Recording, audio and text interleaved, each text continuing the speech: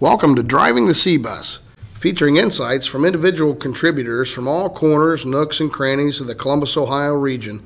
Our goal is to get to the why of our evolving and eclectic environment, which we all share by the people driving the bus.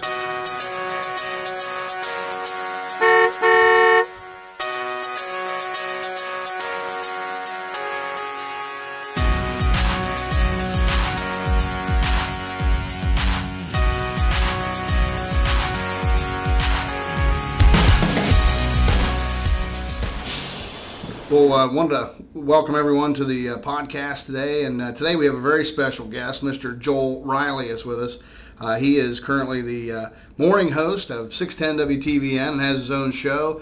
A little bit about Joel before we welcome him to the podcast. You know, he's been in radio for 35 years, been 24 years alone at 610. Joel has a son that he talks about a little bit on air as well. That's in the I think he's a track star, and Joel's also a professional golfer when he's not doing the radio show.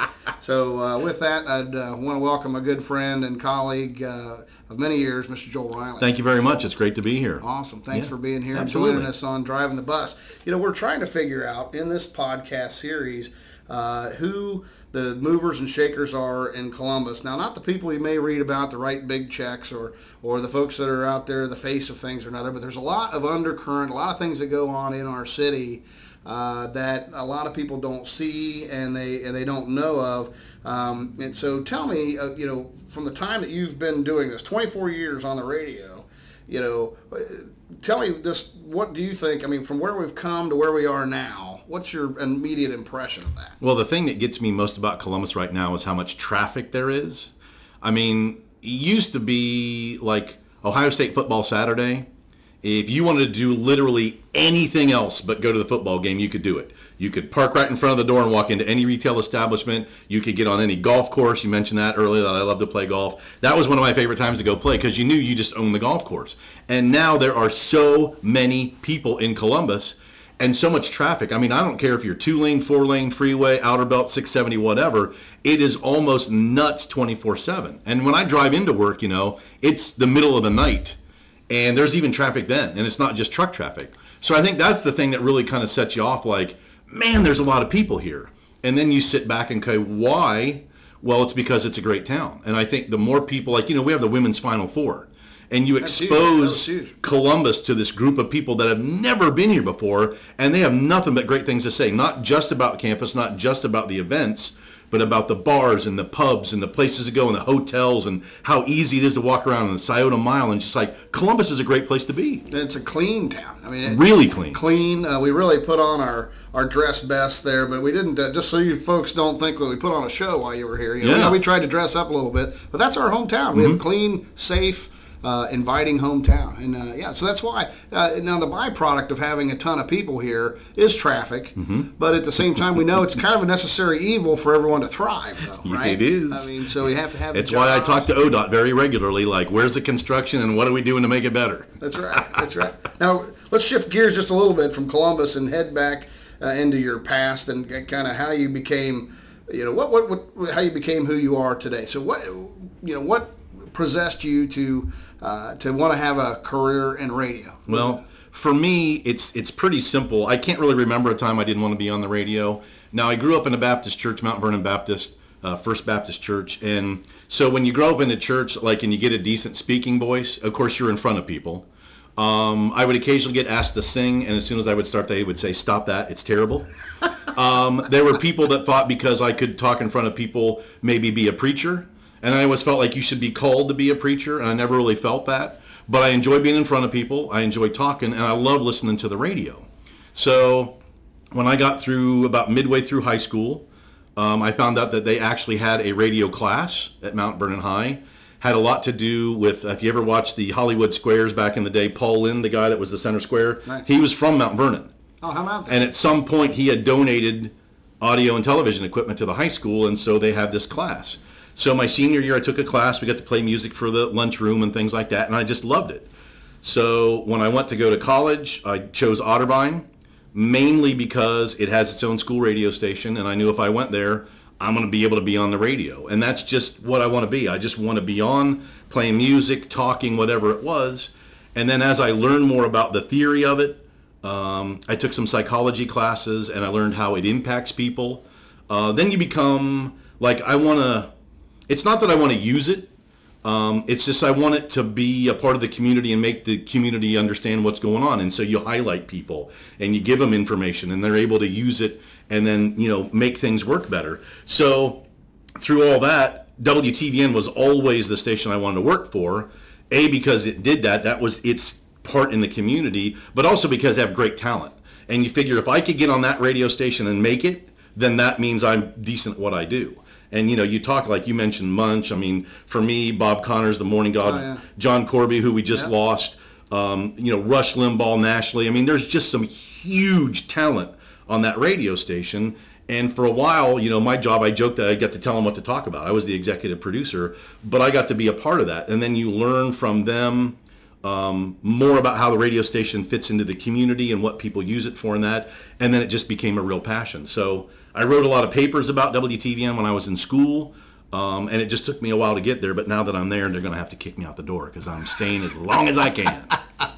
Well, you're doing a great job, Thank I know, and I'm sure ratings are really high. That you mentioned Bob. Probably one of the harder things that well, maybe you could tell me how it was for you in your career about that shift from, Joel from Bob. Yeah. I mean, Bob was obviously here for, almost 3 decades, right? And he was we talked about that, a couple of times out on the golf course and things about that transition. Tell me a little bit about the, kind of what you went through with that and what you decided to do. Yeah, well, it's interesting that one of the great moments of my career is Bob's last day, and they had kind of already, they hadn't 100% decided, but it was kind of like the heir apparent. That's what he said on the air, and I mean, it's a job that I really, really wanted. And so Bob just said when we were talking about it, he's like, just be yourself and you'll be fine. And, I'd worked with Bob for a long time. That meant something to me because that was like him going, you're okay. That was like a thumbs up, like, you just do what you do and I think it's going to be all right. Bob was really interesting to me. I knew Bob from The Office, and I knew a lot of things about Bob that people that listened to Bob on the radio would never know. Bob was a little, had kind of a public persona, and then maybe it wasn't really a different person, but there were things about himself that he kept to himself. He didn't want everybody all up in his business in that. So you learn from that, but I'm a little more open. Like you mentioned, I talk about my son. I want to be accountable for my life. I want people to know that I love this community and I'm involved in the community. So I play it a little bit different, but that's who I am. And when I felt like when Bob kind of gave me the thumbs up and said, just be who you are, okay, that's easy. Now we've changed what we call the clock, which is like the pace of the show and how things work on the show. I'm a little more upbeat. I don't have those super smooth, really, really low pipes that Bob's voice was, it doesn't get any better than Bob's voice. I'm not quite there, and I like it to be a little more fast-paced. So instead of doing like an 8 or 9 minute interview, mine only might be 3 or 4. Try to really get to the point of it. There's a lot going on in the world anymore. There's a lot happening in Columbus. So I just try to keep it fast moving. A lot more social media. So, we're posting stuff on Twitter and Facebook, and we got to feed that, that appetite as well. So it's just, I'm a lot more engaged. I'm really tired at the end of the show, but it's a lot faster pace for me. Well, it's just a different time. Yeah. The world did, spin a lot slower when Bob was around, and when Bob did the show. And I remember my dad and I, Tiny, we used to go hang out with Bob at the Knotty Pine. That was his place. And he would go after the show, and he'd buy lunch, or Tiny would buy lunch, and I would sit there and just watch those two talk because they were got to be pretty good friends. Yeah, and they really knew what Columbus was about. I mean, you talk about guys that were super plugged in, but weren't like beating their chests about it. Like, we're not proud that we're kind of dialoguing and we know what's going on. They were just kind of massaging it and keeping the highlights and making sure people knew the good things that were going on. That's right. Yeah. That's right. Well, the show has obviously been great, and in Columbus, that's what they tune into every morning. The ratings show it, and anytime I know that we're on there, we have a great relationship, and we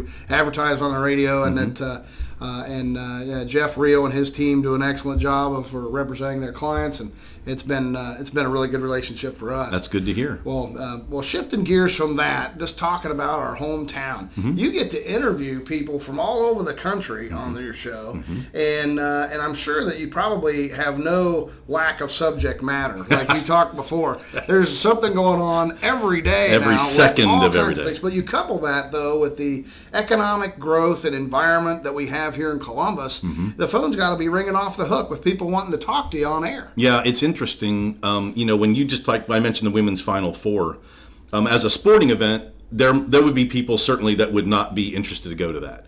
But when you bring it on the level of the sport, and then you have Buckeye great Katie Smith come in and talk about all the stuff that went on there in her time and what it means to her. And what she means to, athletics at Ohio State. And then you talk to the Columbus Sports Commission, and you hear how many people are coming in. And then you talk to restaurant and hotel people downtown, and they say this economic impact is going to let us do this.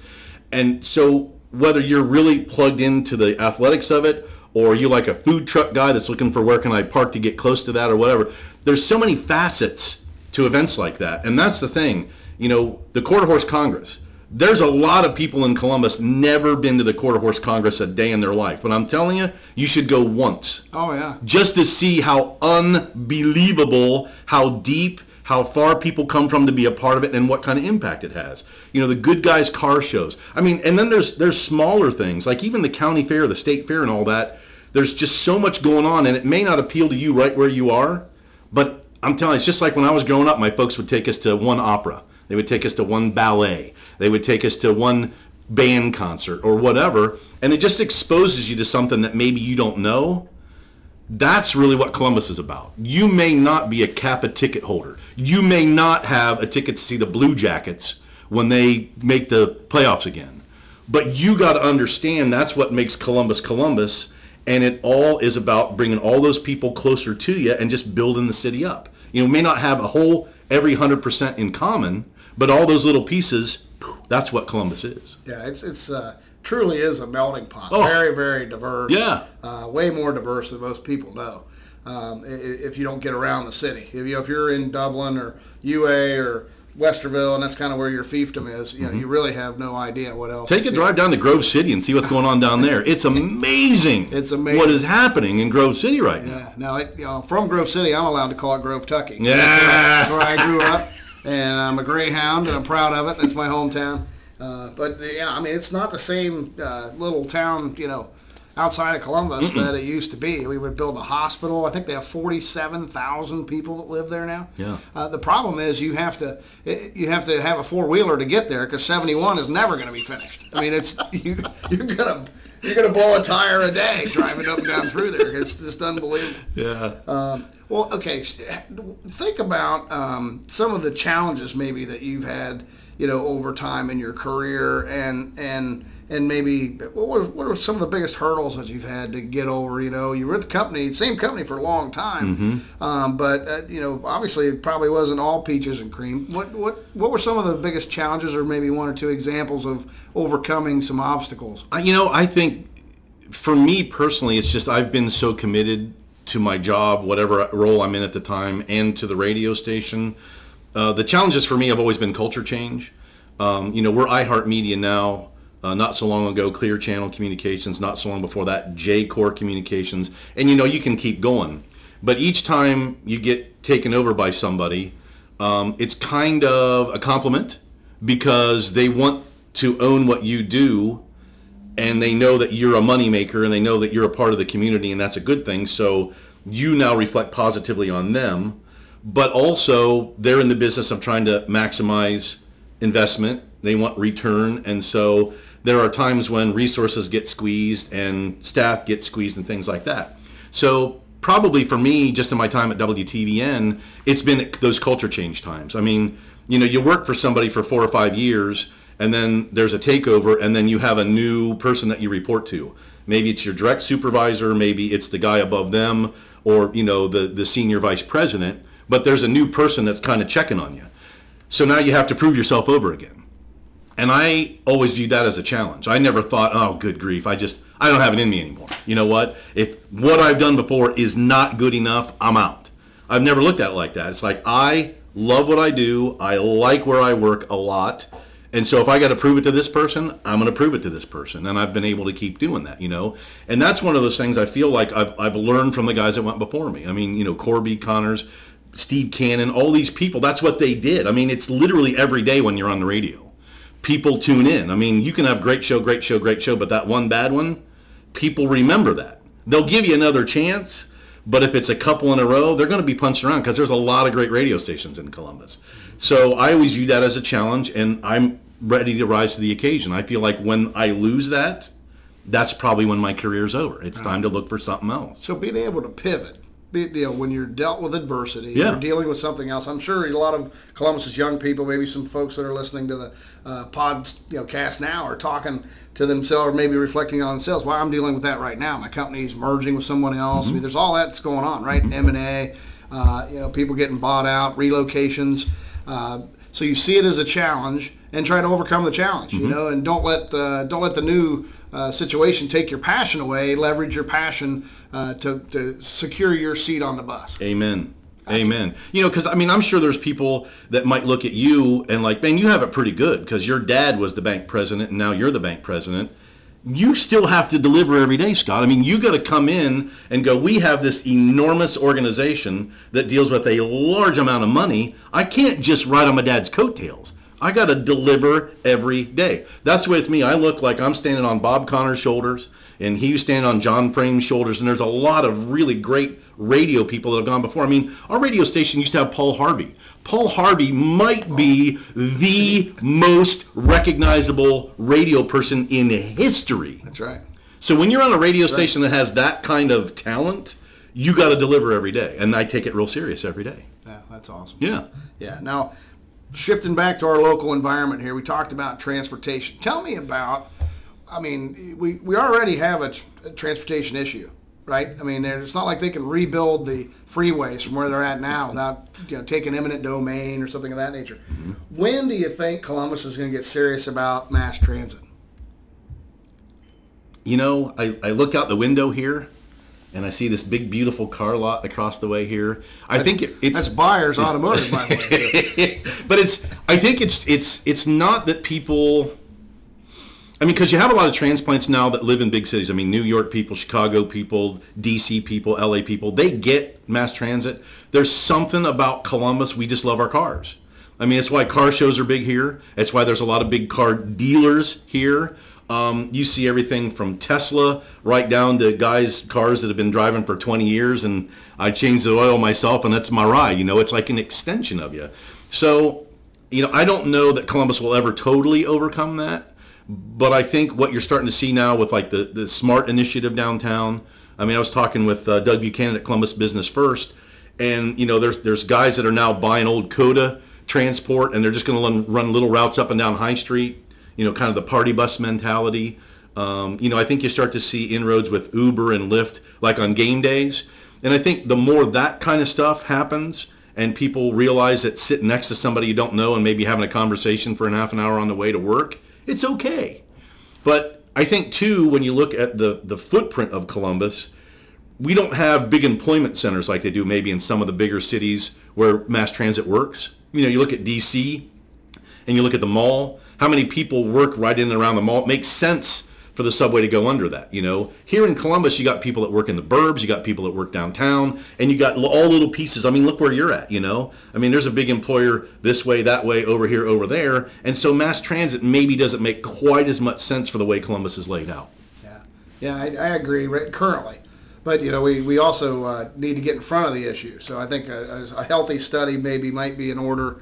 If they talk about us adding another 1 million people here in the next 20 years, at some point in time, we're going to have a healthy discussion over at least a couple of lines. Well, if you drive from downtown, go up 315, and then jump on 23 and drive to Delaware, those people need some mass transit. Because that is, oh my aching head, a drive. I don't even care during rush hour. Right. I mean, there needs to be something that takes half of those cars off the road, and if you're one of the half off, you're happier. If you're one of the half on, you're happier. I totally agree. There needs to be something going on. Now, I agree, but that's what I'm saying. They have to, like a loop from the Columbus to the airport to downtown. and maybe from the north end down, for now. Yeah. Well, we already have the rail system there. Why not go ahead and tap it? We're going to have to, yes, it would take, $50 million. It would take a big investment, if not more than that. Mm-hmm. But we have the tracks there to make it happen, I think would be important, before it becomes where we can't grow anymore. Yeah. Or we're so far away. And two, but I mean, if you can convince people, like, when you talk about the loop in Chicago, those people, it's more efficient for them to get on the train and go home than it is here. Still here, even though you complain about the traffic on 315 and 71 and that coming in from the north and all that, it's still in most people's minds more efficient for them to drive and park right by where they work than it is to park my car, get on the train, and maybe another 30, 40, 50% of time getting there. Once you figure that out, you get that problem figured, I think people are on it right now. Yeah, I'm making a mistake again about being a long-term planner. So I'm kind of looking way out into the future. That's all good. We need people that have that That's vision right. for 2035. That's right. Yeah. So some of the things you like about Columbus, best. What are the best things you think that we have to offer? If you had to just name 3 or 4. I couldn't limit it to that. I mean, my brain, when you say Columbus is best, I immediately go to food. And that's something that, you kind of know, but like when I worked with Bob for years, I mean, for Bob, food is love. I mean, food, his family was a restaurant family. And so, whether it's, Nancy's on High Street, just mom and pop, just, really just good comfort food, or you go up to Polaris and Eddie Merlot's or Carfagna's Kitchen, you know what I mean? You can go as high or low as you want. It's, ethnically, like you said, so diverse. So if you wake up in a mood, you're for Thai or, you're for Mediterranean. I mean, gosh darn, I can't imagine there's many places that you could go and get better food and more varied food than here. We mentioned I'm a golfer. Again, I know there are better seasonal, like more expansive weather opportunity places in this country to play golf. You can't even beat the city golf courses we have. I mean, we have a Donald Ross city course. We have a Robert Trent Jones city course. City course. City courses. These are muni courses that you can just call and get a tee time and go play. And these are tremendous golf designers, historic people. Right. And they're in Columbus. And then, then you talk about the great clubs, Columbus Country Club. You talk about Heritage, or you talk about Double Eagle. I mean, my gosh, I could do 14 hours just on that. So, again, that's a part of the thing. If you're not a golfer, you maybe don't know that. And you maybe don't appreciate that. But my gosh, you just take those little pieces out. But it's been so fun to get to know the Blue Jackets organization. When you talk about, sports in this town for so long was just Ohio State. And it was Ohio State football first, and then men's basketball, and then, they have a lot of other varsity sports, but not as much.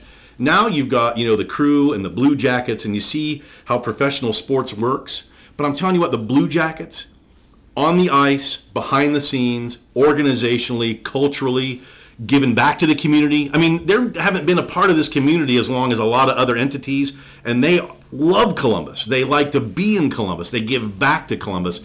That's what I think really shows well for the city. Yeah. Even new people in the community they were founded embrace by it. A great Columbus family. Unbelievable. Too, Unbelievable. The McConnell right. family is a staple here, and John and the whole family, and I'm sure that's how they designed that. Obviously they didn't have to come get an NHL team. They took it on the chin for many years, right? Even trying to make a dime or two. But now seems that things, they found their place, and heck, we won. We're at this point we are in the playoffs and beat Washington in their house the other night. That was a beautiful thing. Beautiful thing. So, well, that's great. Well, we've talked about all the different things that you like about town. In the future, where do you see the city in the next 15 years? Yeah, when you and I are going to be, sitting here with our false careful teeth, now, careful now, talking, careful saying, now. Remember that time we were in the car? Oh, I already do that. So, tell me, what do you think the city's going to be like in 10 to 15 years? It's interesting. I live so in the moment. I mean, what I do is so right now, and just what's the update, and you just really, really focus in on that. But we were talking earlier. Driving up 23 and how congested it is up to Delaware because there's so many people. I think what you're seeing now, because people want to be in the Columbus area, that you see the Grove cities growing. You're going to start to see areas like Obetz. You're going to start to see the city grow out to and past Pataskala and Pickerington. And it's because people want to be close to it and be around a great community like that. So, you're on the right track, I think, with infrastructure and transportation. But it's really, to me, it's like, can you keep that hometown feel? How long has it been since you heard someone call Columbus a cow town? It's been a while. Been good. And that used to be a thing. Right. We're not a cow town anymore, but we're just a good, solid Midwestern destination city for a lot of people now. And it's, can we continue to grow? Can we keep adding big money people and millennials and up-and-comers and venture capital and all those things, but still kind of keep our identity? You know, I hope we don't lose that. I don't want to be that guy that's, hey, you kids get off my lawn, and my way was a better way, and 20 years ago I liked it better. I want it to be just as proud of it in 2020 and 2025 and 2030 as I am right now. Because you feel like you're on the right track, and you hope that the city leaders and the people that are running the county and state government in Ohio State and all the big land people, but also the brain people behind what we do, is that they're able to keep that. Because I think psychologically, as a town, as just kind of a vibe for Central Ohio, that's why I think this town wins, is because we got decent morals, decent values, really good people, smart people, and sometimes when you get big, you lose that. You know, you don't want to see crime spike. You don't want to see bad influence get a foothold in here and maybe give us a bad name. You just hope that we're able to keep all that at bay and keep Columbus, Columbus. Yeah, that's something I've noticed. You get to travel around the country with my various duties for community banking in America, and one thing I have noticed is that in Columbus, you ask somebody a question, they'll answer you, and they might even say thanks for asking. You know, you go to do that in some other cities, and you know, people might glare at you. They may say, "Well, I'm not going to answer," or they think you're pulling a fast one, or whatever. You know, so I mean, in Central Ohio, it just seems that we have a friendly lot. We're a friendly lot of folks that love to have fun and invest in our own community, invest in our own. So if you had to give some advice to maybe some people that are either starting over in a career, or they're just starting their career, maybe for our young folks, or even our folks that want to cap things off, what would be some tools of advice for those young people that are maybe here in town, in college or whatever, starting their career? Yeah. What would you say to those? You know, folks, one of the in Columbus at this day. Yeah, well, you know, one of the things that Joel Riley advice. Columbus, Ohio. Man, this is going to be way too big a build-up now. Again, from people in my life that I've looked up to, maybe people that didn't necessarily mentor me, but I thought of them as a mentor, people that gave me great nuggets in that. I've known people that have just gone to Ohio State and audited a class. Didn't take the class, but just made sure it was cool and sat in just to see what was going on. Just to see what are they talking about on college campuses, and then kind of pick up that vibe and then see if you can direct it into what you do professionally or within the culture of your family or things like that. You know, expose yourself to things that maybe you don't do. Like, you know, we talked about, hey, if I live in Dublin, drive down to Grove City. See what's going on. See how the rest of the city rolls, where the hot spots are. What are their concerns the same as your concerns? And I think so much of the world right now, whether it's on social media or it's political or whatever, we spend all our time driving wedges. You know, it's like, how am I different from you? What's the point where you and I don't agree anymore and things like that? And I would like it if people could go out and find things that they have in common with other people. So you can at least have some point where, like, hey, your kid plays soccer, mine does too. And where do you go travel? I mean, we were in Chicago last weekend. Where were you? Well, we were in Pittsburgh. And start there and try to develop some friendships, and then realize that not everybody's out to cut your throat. Not everybody wants you to be on the side, and they get a market share that you don't get because of that. But if we can just figure out how people in Obetz and people in Gahanna and people in Pataskala and people in Hilliard, we got a lot in common. And if we start to identify that, and then we all want the same kinds of things to happen in Central Ohio, then I think we're on the right track. You know, if we don't look down on geographically or, you know, gender or whatever the things are that are dividing the community today, if we can just figure out ways to bridge that, you know, and that might be, you know, take a psychology class. It might just be to go to a different church on Sunday morning. It might be just anything, but open your eyes to it and then allow yourself to go, hey, that's not so bad. That's actually kind of cool. Maybe I'm going to incorporate that in what I do. I think if we look for more things in common, a phrase like common sense will actually have meaning again. Yeah, well, it makes a lot of sense. Wouldn't it be neat if civility originated in the 21st century? That'd be really cool. Ohio? Yeah, that'd be really cool. You know, because you're right. People are immediately trying to figure out what the divisiveness is, and I think it's because of the surroundings that we live in. I mean, if you pick up a paper or you look at the news or you do anything else, it's all about us and them. It's not about we. And I think Columbus would be a great place for that to start. Frankly, we don't see a lot of that in town. We have a very friendly atmosphere, very conducive. A lot of folks here support one another in the different events and mantras that they might have, anywhere in their lives. Yeah, well, I keep it going. That's right. That's I would love that. Well, now it's your turn. You get to ask me a question. I've been asking all these questions. What would you like to know from me? I mean, so many of my questions would be about money. I don't know that I could really go nuts. But one of the things that always impresses me about Heartland Bank is literally, like just this week, people that I've talked to, they're like, hey, what do you got going on this week? I'm like, I'm going to go over and talk to Scott Heartland. We're going to do a little podcast thing. And they've all got a story. Like, I played golf earlier this week at what I affectionately call the Croton Country Club.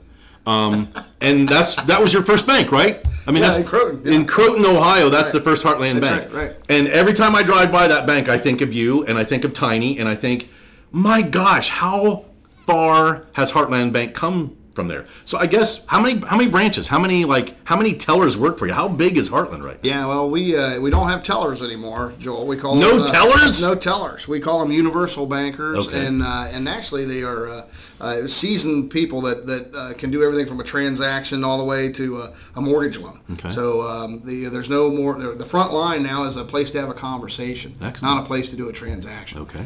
Even though we still do transactions. Yeah. Don't worry, we didn't take away the drive-through yet, but one day we might. Okay. But no, the bank, we have 15 locations.